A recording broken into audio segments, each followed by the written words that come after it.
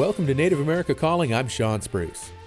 Many tribes are taking advantage of the economic development opportunities for solar, wind, and other clean energy projects. The federal government offers a number of incentives. Now the Biden administration is stepping up its support of projects and specifically reaching out to tribes to take on green energy enterprises. And tribal advocates see it as a way to provide a sustainable, local source of power for their people.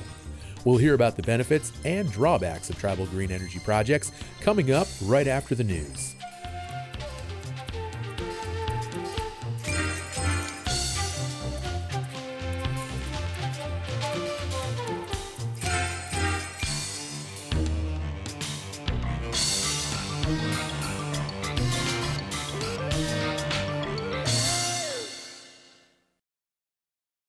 This is National Native News. I'm Antonia Gonzalez.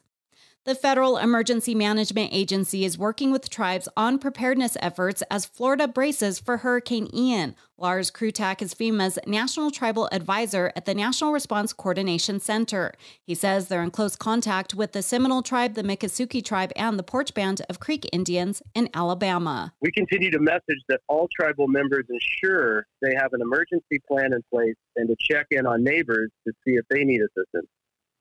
People with access and functional needs, including older adults, may need extra assistance to prepare for the storm.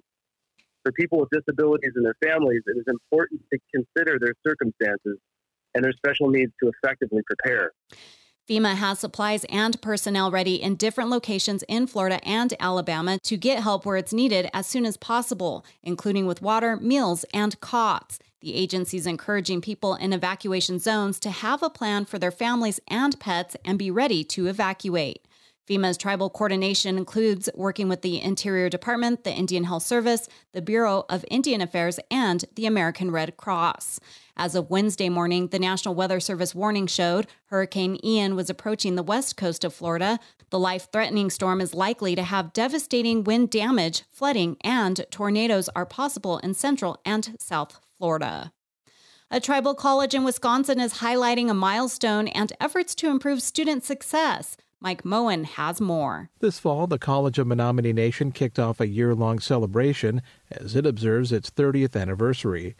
School President Christopher Caldwell says it's important to display how much of an asset the campus is to the community.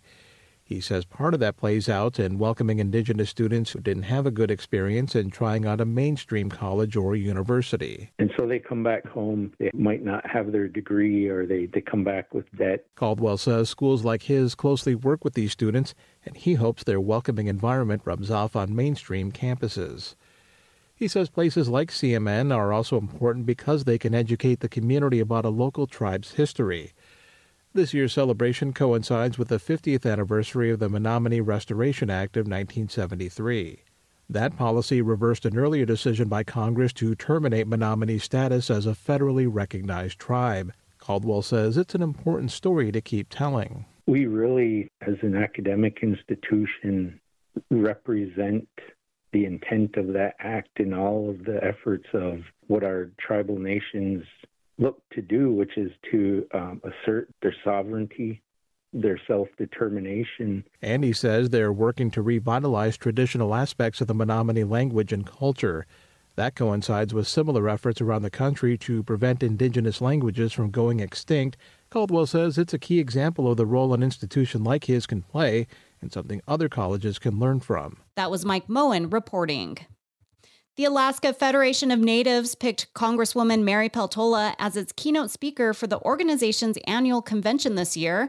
The AFN, the state's largest Native organization, announced on Tuesday the representative will speak at the event next month. Peltola won a special election, becoming the first Alaska Native and first woman to serve in the U.S. House of Representatives for Alaska. AFN President Julie Kitka says history was made this fall with her win, and the AFN wants to continue to celebrate. Peltola will serve the remainder of the late Congressman Don Young's term. She'll have to win again in November to keep the seat. The convention will take place in person in Anchorage. The past two conventions were virtual due to COVID-19. The event draws thousands of people from across the state, focusing on policy and advocacy statements. There are also cultural performances, exhibits, and an art market. I'm Antonia Gonzalez.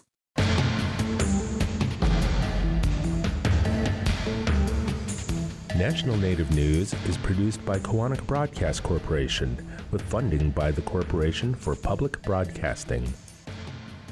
Support by Ameren, the 100% tribally owned insurance partner working with tribal governments and enterprises to provide effective commercial insurance coverage, strengthen Native American communities, protect tribal sovereignty, and help keep dollars in Indian country. Info at Ameren.com. Support by BNSF Railway, proudly supporting the nation's economy by moving the goods that feed, supply, and power communities across the country. More at bnsf.com/tribal relations.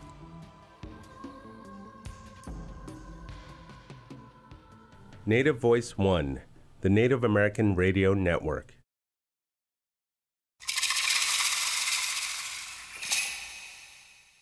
This is Native America Calling. I'm Sean Spruce. The federal government is increasing the incentives for tribes to get into or expand clean energy initiatives.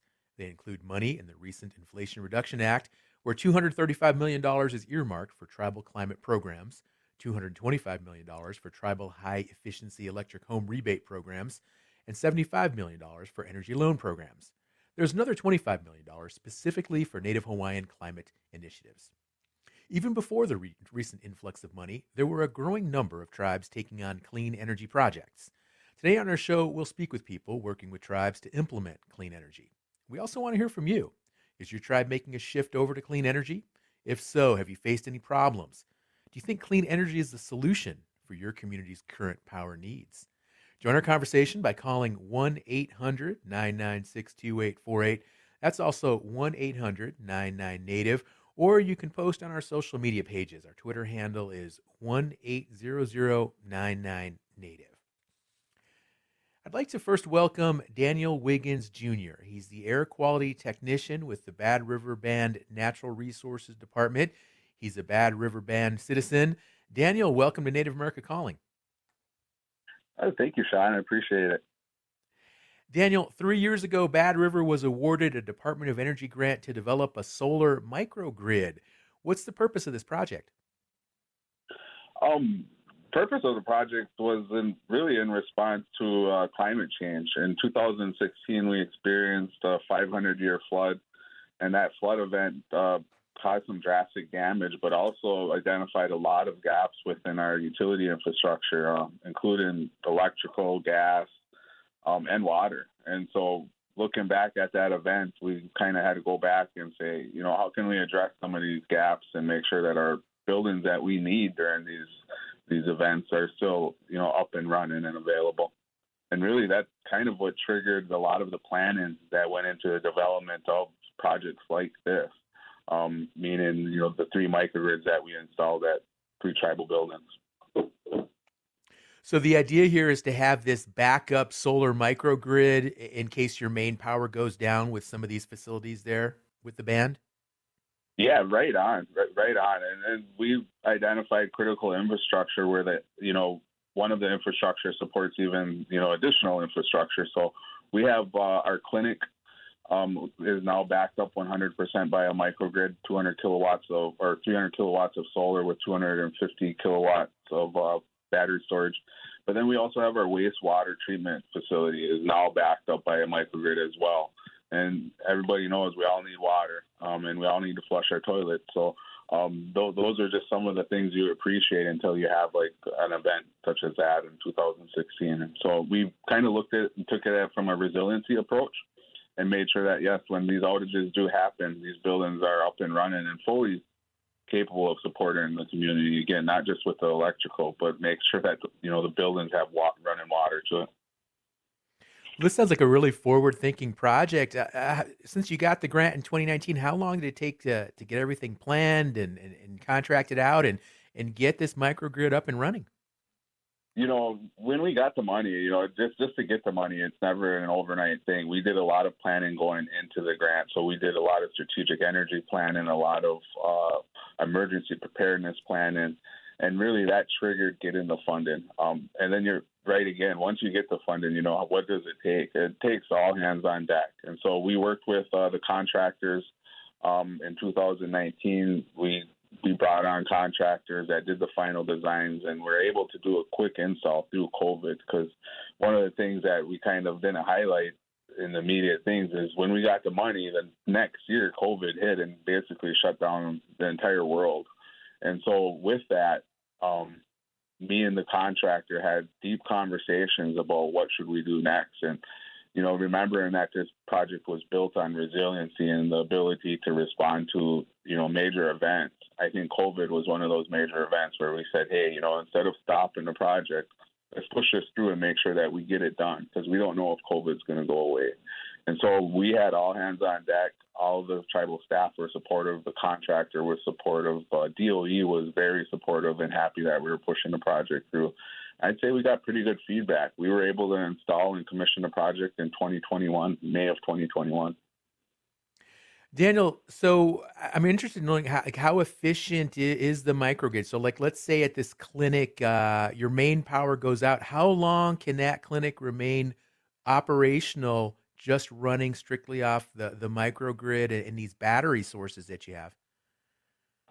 I don't know, but it's a good I don't know, meaning that for the clinic specifically, we think it can go indefinitely. We think we could cut the utility off, and that clinic would be supported by the microgrid for however long it needs. It has a very steady load, meaning it doesn't go up and down. There's no major pumps or no major spikes within its load profile. And so it was really easy to address with, I don't want to say a simple system, but it was addressed with the sizing of the system. And the clinic is by far the most resilient of all three microgrids. The wastewater treatment plant, they have a lot of pumps. They have a lot of stuff, a lot of action going on over there. And so we're estimating that microgrid, if the utilities went out, probably about 3 days. So the clinic is a little more efficient then in terms of its power needs than the treatment plant, it sounds like. Daniel, is there an economic development component to it? I mean, can the band make money off of this microgrid?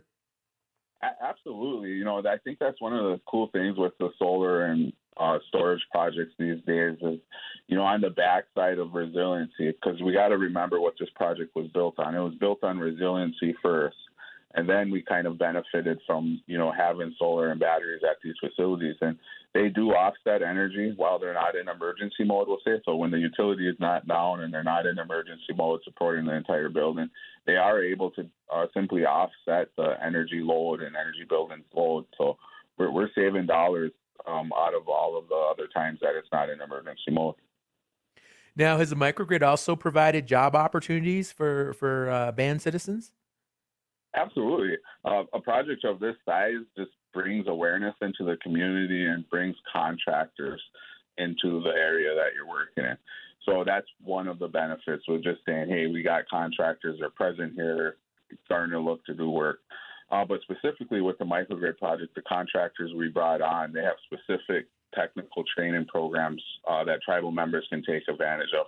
And then they also have very straightforward job tracks where they can get into straightforward, not straightforward, but specific technician positions working with our microgrids and other microgrids in northern Wisconsin.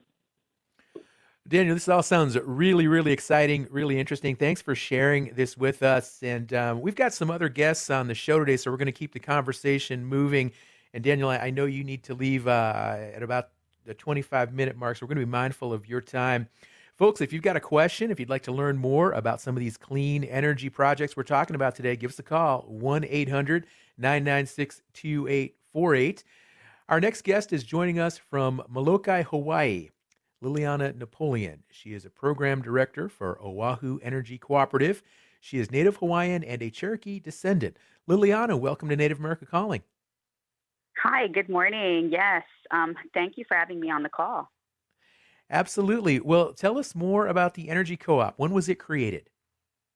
Sure. So the Energy Co-op, it's made up of volunteer community members who each have a board position, and they've been in the building and the making phase for at least the past 3 to 5 years.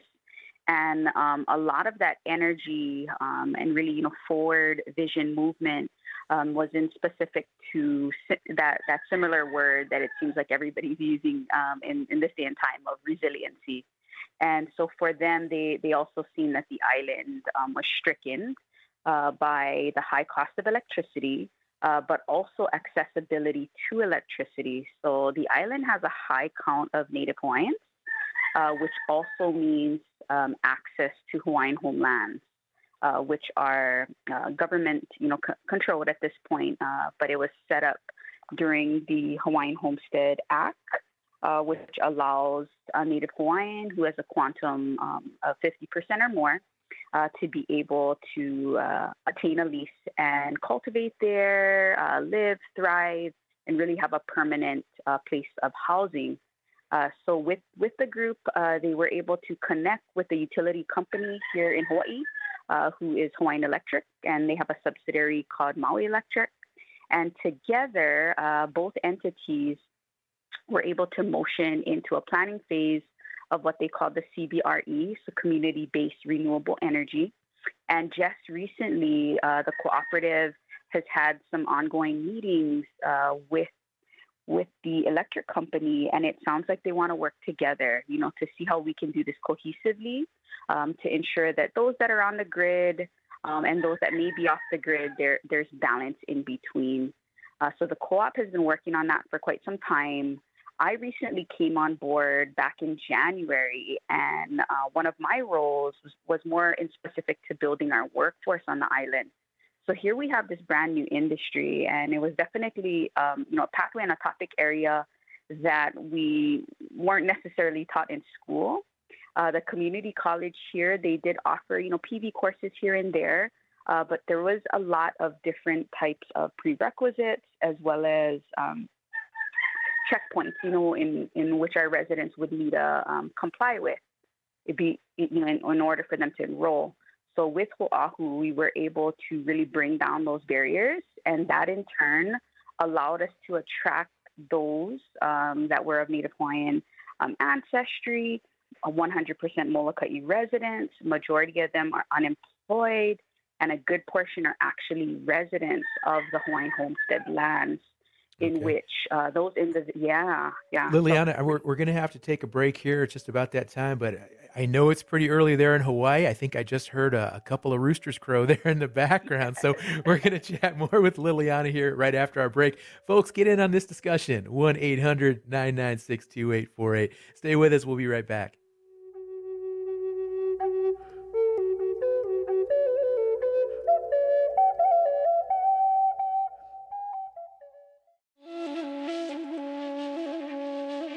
If you're a football fan, you're already counting your team's wins and losses. The sport has a large Native following from high school and rec leagues all the way up to the NFL. We'll look back on the Native influence on football through history and what the appeal is for Native sports fans today. That's on the next Native America Calling.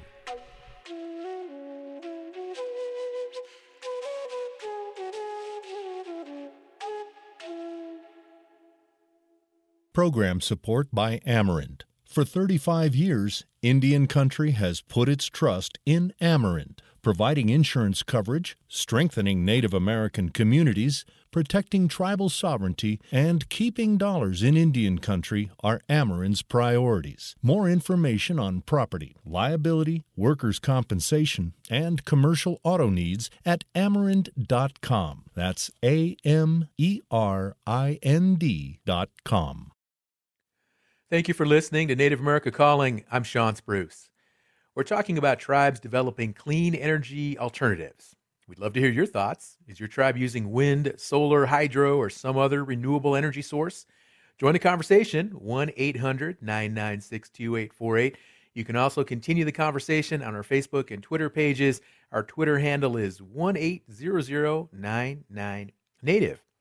And we are speaking with Liliana Napoleon. She's a program director for Oahu Energy Cooperative. And Liliana, before the break, you gave us a wonderful overview of the co-op and the motivation for starting the co-op. And I want to ask you, there amongst community members, are they excited? Are they looking forward to the opportunities that the co-op will offer?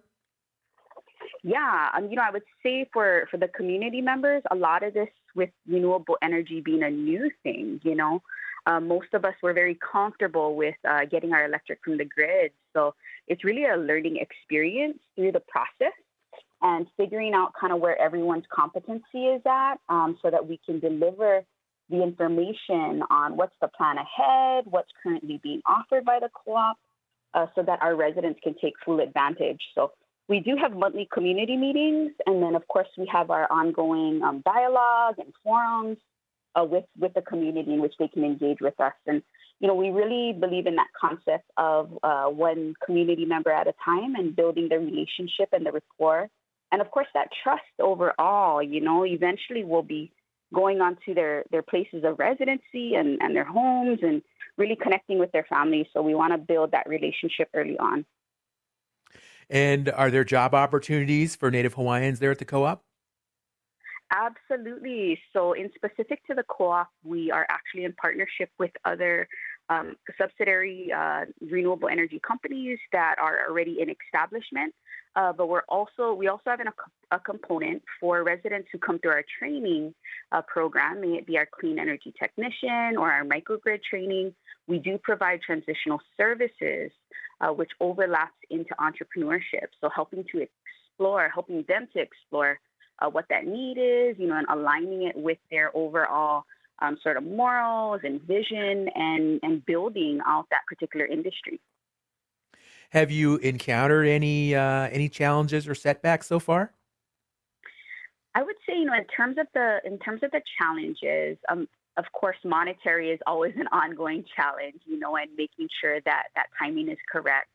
Right now, we're sort of just piecemealing it together. So, miniature grants at a time and doing what we can with it, but always trying to seek for a higher source to assist in that area so that we can start to really streamline things.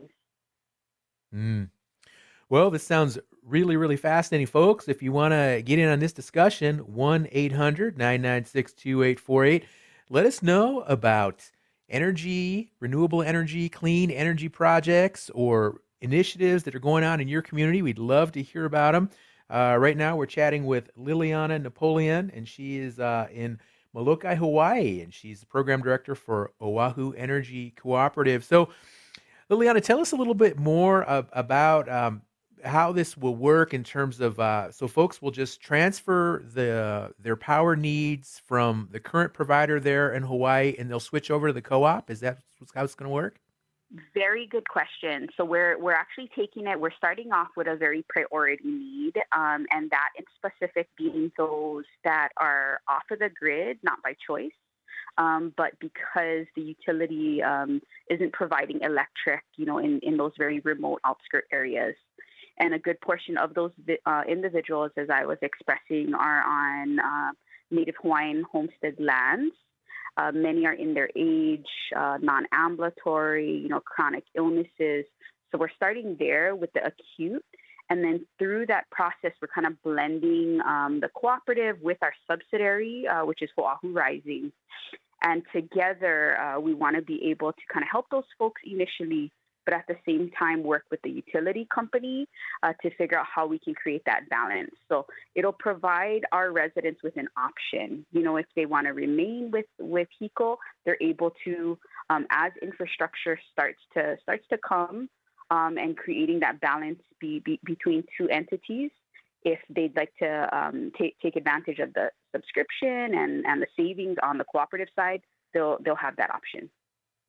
Liliana, do a significant percentage of Native Hawaiians live off-grid? A good portion, yes. And when I say off-grid, I'm speaking to gasoline generators. So like your typical gasoline generator that you would buy at an Ace Hardware store is how they're surviving, plugging in their cell phones, their refrigerators for the medicine, for their baby's milk. I mean, it's really a third world view and a lot of suppression to it. So we really want to start there, especially for the clean energy initiatives, with all of that toxins kind of going into the air from the generators. We wanted to help one family at a time. So we do have a campaign going. We're going to try to start off with 50 nanogrid systems to help those that are living off a generator on the homestead who do not have connection to HECO, not by choice, but because they don't have access to the grid. It's not connected to their lots to help them to replace it. And then, of course, providing the education, the awareness, providing that empowerment for where just possibility the family may want to venture into the actual training and education side in which Oahu provides. For a Native Hawaiian family currently off grid, so they're using a gas generator to power their home. Will they see a dramatic savings in their energy costs when the co-op comes in and they don't have to use a generator? Absolutely. So currently, gas prices here on Molokai, they're about 6+ and climbing by the week. So these folks are spending anywhere on the low end about $500. And it can go up to 1,000. We've seen as high as 1,000 for a family compound, and a good portion. And I'm sorry, that's monthly, Liliana. That's $500 or $1,000 monthly. Okay. Yes, once a month to fill these generators, and they're only running for about six hours max, and then they have to rest, right? And then they restart it up all over again. Yeah, so how much do you think those cost? 24/7. Yeah, they just cycle through. So how much do you think the savings will be when they're able to switch over to the co-op then monthly? Oh, gosh, I'd say at least in half. They'll be saving at least $250 to $300 a month, maybe even more. And that money now can go towards their other hierarchy of needs. May that be food, may that be to pay their medication, to establish credit, build capacity. All of those different aspects in which they're without currently. They're just living to survive. Absolutely. Well, Liliana, I want to be mindful of your time as well because I know you've got a busy day ahead of you. And good morning, a very good morning there in Hawaii. And thank you again for greeting the sunrise and coming on our show and sharing this really exciting energy co-op plan you folks are working on. And best of luck going forward, Liliana. Thank you. I appreciate that. You folks too, have a great day. And I look forward to any questions, or any dialogue that may come our way from the audience. You got it, Liliana. Thank you. Folks, if you want to get in on our discussion, 1-800-996-2848. Once again, that phone number is 1-800-996-2848. Let us know your thoughts on clean energy initiatives in Native American communities. Our next guest is joining us now from St. Paul, Minnesota, Robert Blake. He is an owner of Solar Bear, Executive Director for Native Sun Community Power Development, and the Chief Executive Officer for Indigenized Energy Initiative. He's a tribal citizen of the Red Lake Nation. Bob, thanks for joining us. Hey, Ani Buju, everyone. Miigwech, Sean, for having me. Miigwech for joining us, Bob. And you're involved in a solar energy farm in Red Lake with funding from the Inflation Reduction Act. How big is this project? This project is going to be between 300 and 400 megawatts of solar that we'll be installing just north of the Red Lake Indian Reservation in northern Minnesota. So, Bob, help us out here, and especially myself, because I am not an energy expert. 300 to 400 megawatts. Like, can you put that in terms of like, what does that mean? How much energy is that? What can that power? Well, I mean, if you think about the state of Minnesota and how much solar we have installed currently right now, we have probably about over a gigawatt of solar. So, we're probably putting half of that solar up in Red Lake. So half of what's installed in the state of Minnesota is probably what we're going to be installing just off the Red Lake Reservation. So this is huge then. I mean, this is a farm that could potentially power half of the state of Minnesota. Yeah, that's possible. We are the only tribal nation in the country with the Tribal Energy Development Organization moniker. So we have the TEDO status. So out of all 574, we have a Tribal Energy Development Organization status. And so we plan on using that to go ahead and export some energy and also take care of the needs of our own community and moving away from fossil fuels. So what's the first priority? Is it to provide power there within the community, or is it to sell some of this energy to other interests there in the state? It's always been a priority to provide power to our community. So that's the first priority. Second priority is going to be to fulfill the commitments and the partnerships and obligations that we have made with the Minnesota Department of Transportation and other off-takers that are going to be buying this renewable energy from the Red Lake Solar Farm. And where are Red Lake citizens currently getting their power? They're currently getting their power from Beltrami Co-op, which is basically a cooperative that is buying the power from a bigger provider, and so currently right now Red Lake is purchasing the power from them, and we hope to change that because we're also creating our own tribal utility too. So when all this comes about, the utility, the solar energy farm, will tribal citizens be able to enjoy lower energy costs, better service, just an overall better power experience than what they're getting now?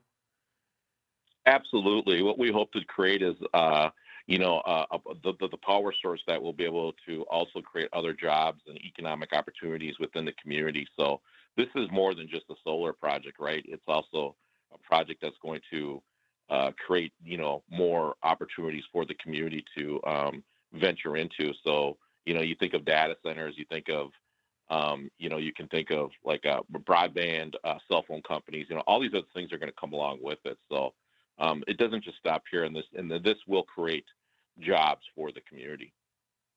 Bob, tell us more about the farm. I mean, what is the actual, the facility itself? What does it look like? What goes into building a solar energy farm there at Red Lake?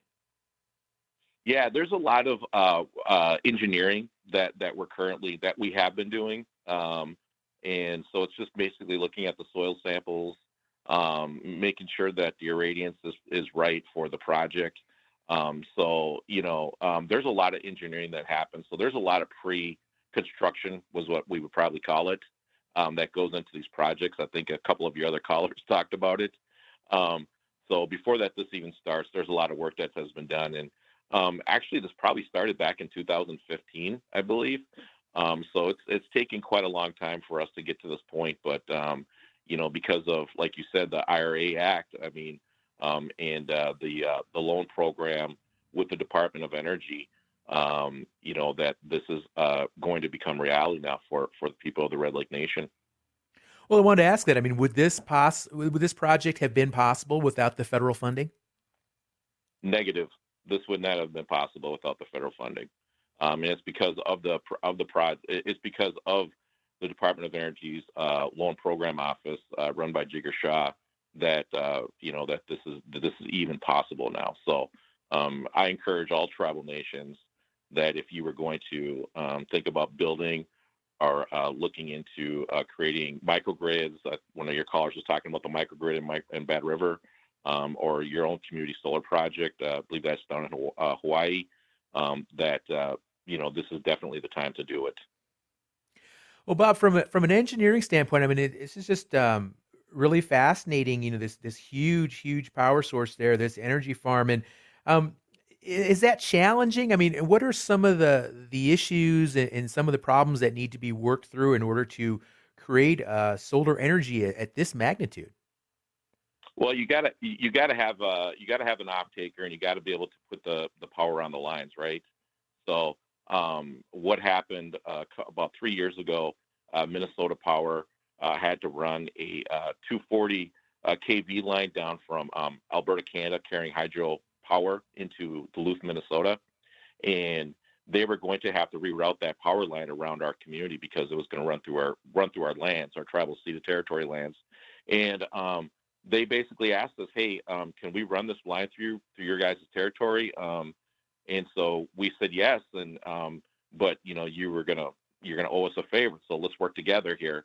And so they ended up running their line through, and that's basically going to carry our renewable energy to the market. So it's just basically luck, and it was a corporation that put up a lot of money to carry the renewable energy on the power lines, and here we are now ready to build. So this critical infrastructure that you need to transport this power, you have a favor to thank for that, huh? Yes, we do. We really do. But we saved them a lot of money though. So Red Lake saved them millions and millions of dollars because they were going to have to run that power line around our territory. So, so I would look at it as like maybe one person scratching the other person's back, right? So that's exactly what happened in that situation.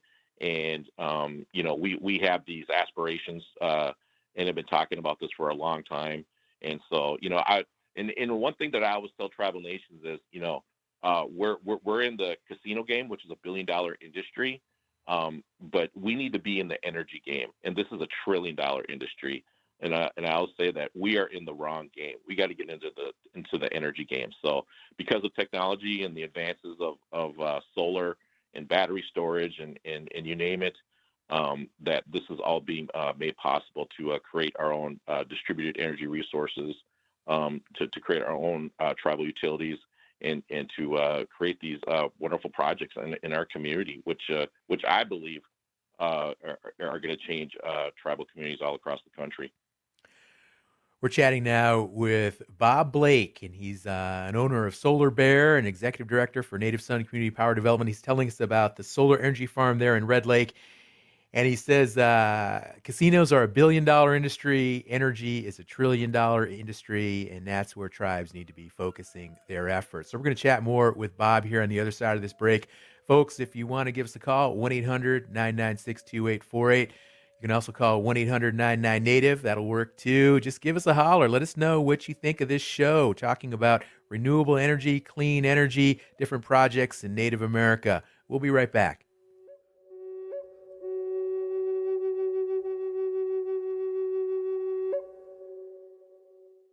Repatriation is the return of ancestors and stolen culture. Work with experts in the field to form strategies and build relations to better the future of repatriation at the 8th Annual Repatriation Conference, October 11th, 12th, and 13th, hosted by the Association on American Indian Affairs and the Pokagon Band of Potawatomi Indians. Learn more at indian-affairs.org. The Association on American Indian Affairs supports this show. You're listening to Native America Calling. I'm Sean Spruce. We're speaking about tribal-led efforts to develop clean energy generation, and there's still time to join this conversation by calling 1-800-996-2848. On the line in St. Paul, Minnesota is Bob Blake, and he's involved with the solar energy farm in Red Lake. And Bob, you got to help me out here as a Pueblo guy from New Mexico. I don't think of northern Minnesota initially as being a great place for solar energy, but sounds like I'd be remiss to think that way. Yeah, you would be, Sean. The interesting thing about this is that before around the world, China got involved with solar. I mean, Germany was the leader, right? So when you think about Germany's climate, it's pretty much similar to Minnesota's, and they were the actually solar leader in the world. Okay, so when you think about like how they were able to make advances in renewable energy, and they are doing incredible things over in that country. Actually, you can see how that can translate over to Minnesota, and actually solar does work better in the cold because it's parts, right? It's parts, it's machine parts, and those machine parts get hot, right? So it's just like an engine gets hot, it overheats. It's the same thing with solar and inverters and whatnot. So they're not burning out as much, and they're working, and the equipment is working a lot better. So solar does work really well in the cold. Well, thanks for explaining that to this one Pueblo guy, Bob. Really, really interesting to learn more about this project up there in Red Lake, Minnesota. Folks, we've got another guest on the line. Let's welcome Tungshi Claremont. She is the managing director of the Tribal Solar Accelerator Fund. She is a Sistan-Wahpeton Dakota tribal member and Sikanju Lakota. Tungshi, welcome to Native America Calling. Hey, great to be here. Thanks for having me.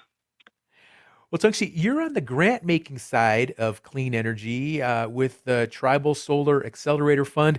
Are you seeing increased interest from tribes looking to get into renewable energy? Yeah, we definitely are. The Tribal Solar Accelerator Fund has been around since late 2018. And since that point, we've had an increased volume of applications that come through our grant program side, as well as our leadership development program side. So we're, as a grant making program, we look to serve tribes, tribal individuals, and meet them where they are. As we all know, in Indian country, there's always been that concept of sovereignty and the importance of environmental sustainability. And it's really through, stewarding the land and by intergenerational living and teaching. So we really see that as a way to, community-based solutions for renewable energy. And so when the concept of the Tribal Solar Accelerator Fund was kind of developed at Grid Alternatives, which is a national nonprofit solar company, it really just made sense just because of the work that has been happening for many, many years. I mean, Grid Alternatives has been serving tribes since 2010 through, smaller scale solar installations. And since then, we've grown significantly to be able to serve over 60 tribes in the last 12 years or so. But in particular, the Tribal Solar Accelerator Fund has provided grants to over 40 tribes. So we do see an increase in tribes getting into this space. And it's really exciting that, us as a small grant maker, really unique to the grant making space for tribes because we're so particular in serving just the tribal solar aspect of renewable energy. It's just exciting to know that, federal agencies and state agencies are really looking to meet the needs for tribes. Well, tell us more about these grants. What types of projects have you folks funded? Yeah, so since 2018, like I said, we've provided over 40 grants to different tribes, tribal organizations. When I say tribal organizations, those are nonprofits that are tribal-led. Also, we've been able to fund a handful of tribal colleges and universities, and they all kind of differ in their scope and what their energy plan is for their own communities or their organization or their campus community. And our grants, they go up to $200,000, so a little smaller on the smaller side, but they do provide significant funding toward a facility or a number of residential installations. And just this year, we recently awarded 16 facility and residential grants. And so we're starting to work with those grantees on their, just kind of getting to know them and what their project is what kind of project their impacts are gonna have in their community. But they range, like I said, from facilities. So we have, for example, the Boys and Girls Club in Mayetta, Kansas, received a grant from us, and it's gonna be the system is going to be owned by the tribe, and they're going to be able to see those savings on this particular facility. We've also funded, different things like a fish hatchery in the Spokane Indian tribe. So it just varies. It's really exciting to see just how innovative and how unique a lot of these projects are in Indian country.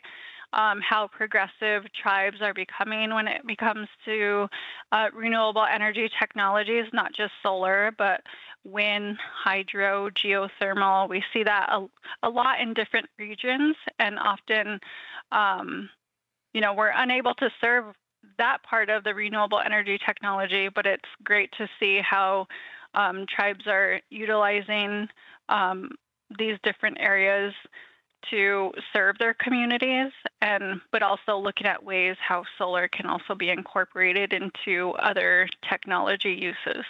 Okay.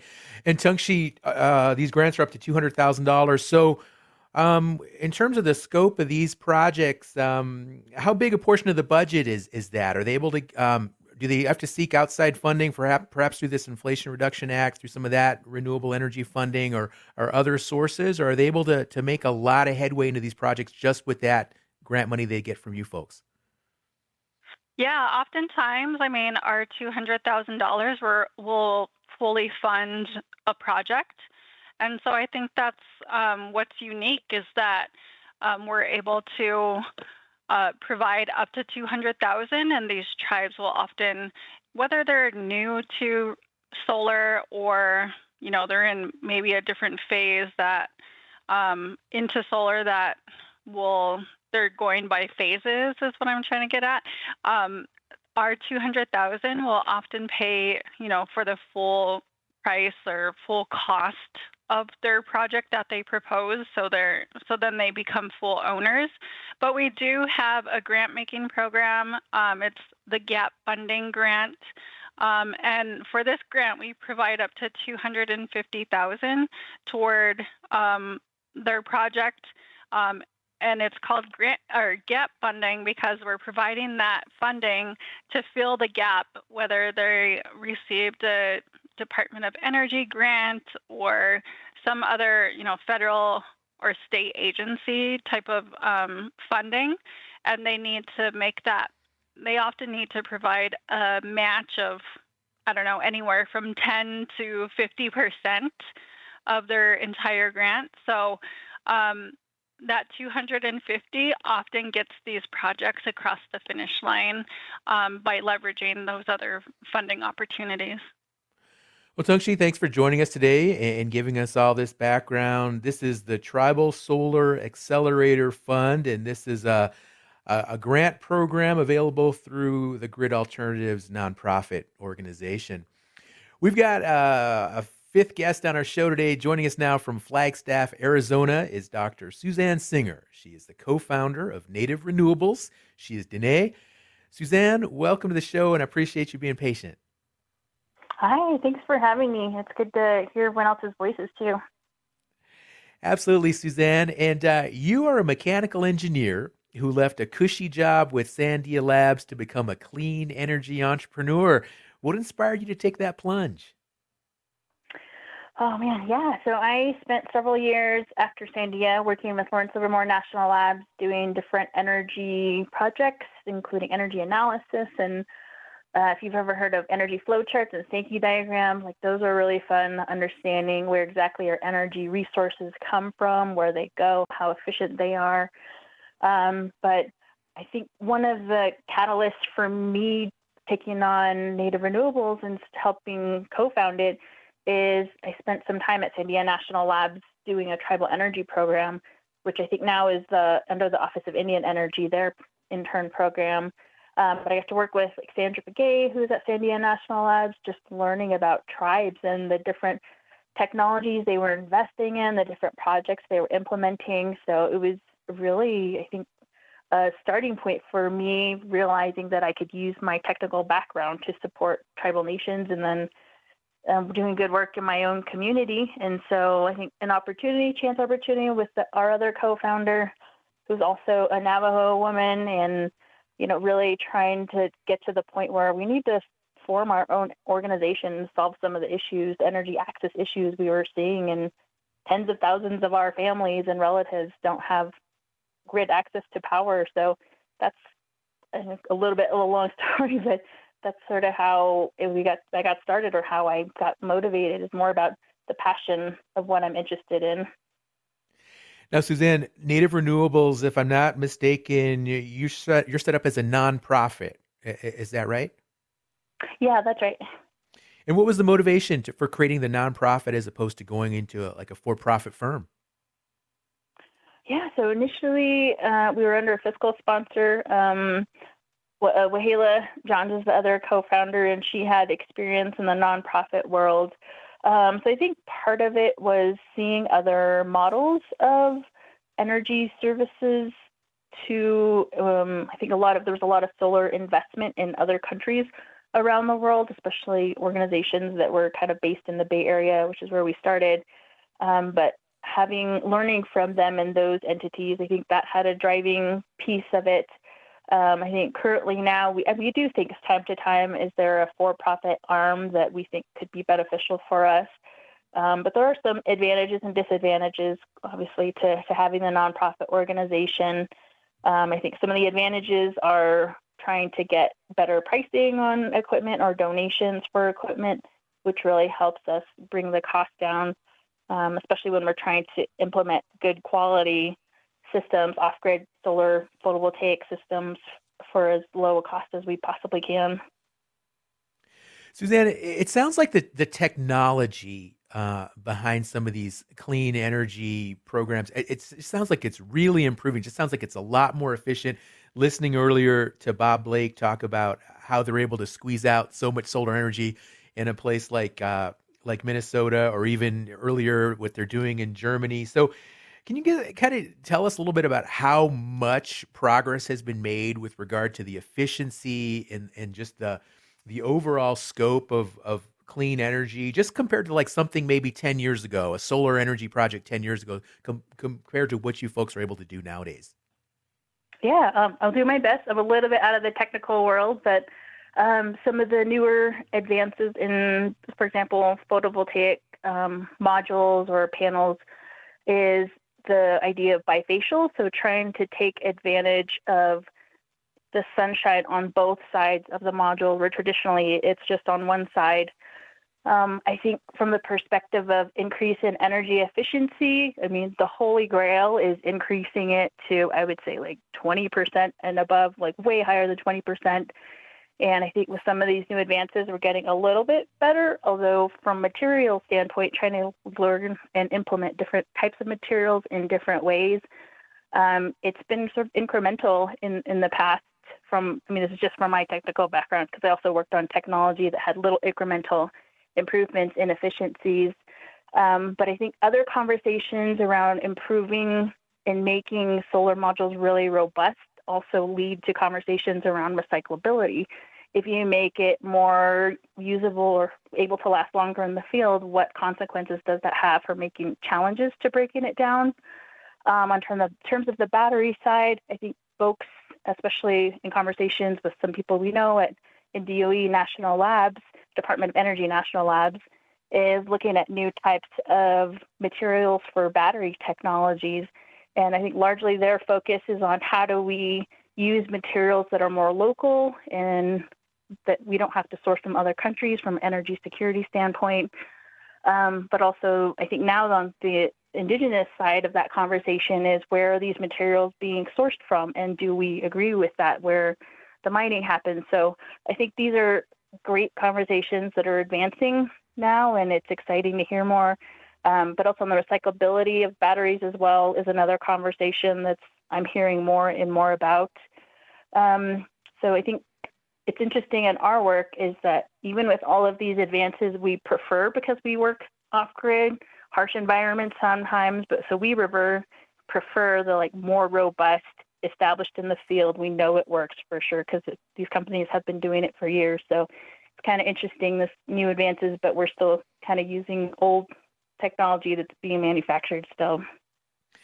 Well, Suzanne, thanks for joining us today. And it just sounds like tribes and Native nations are uniquely positioned to be leaders in the clean energy industry. And I just can't get over what Bob Blake said earlier, $1 trillion industry. So, folks, we are out of time now, but let me thank all of our guests today: Daniel Wiggins, Liliana Napoleon, Bob Blake, Tungshi Claremont, and Dr. Suzanne Singer for an upbeat conversation on tribal clean energy initiatives. Join us on Native America Calling again tomorrow as we tackle the start of this year's football season. I'm Sean Spruce. Have a great rest of your week. Support by the Facundo Valdez School of Social Work at Highlands University, now offering the opportunity to earn a culturally relevant clinical Master of Social Work degree without leaving your own community. This online MSW degree focuses on a small, supportive model with a clinical concentration. Students in rural areas, tribal communities, and/or who live far from campus are given preference. Application deadline is October 15th at online.nmhu.edu. Support by Vision Maker Media, announcing their 9th biennial Vision Maker Film Festival, celebrating Together. The Vision Maker Film Festival will present 5 weeks of American Indian, Alaska Native, and worldwide Indigenous films with a new theme each week: Indigenous Peoples and Languages, Alaska Natives, ooh, scary, and more, all available at visionmakermedia.org, October 10th to November 11th, 2022.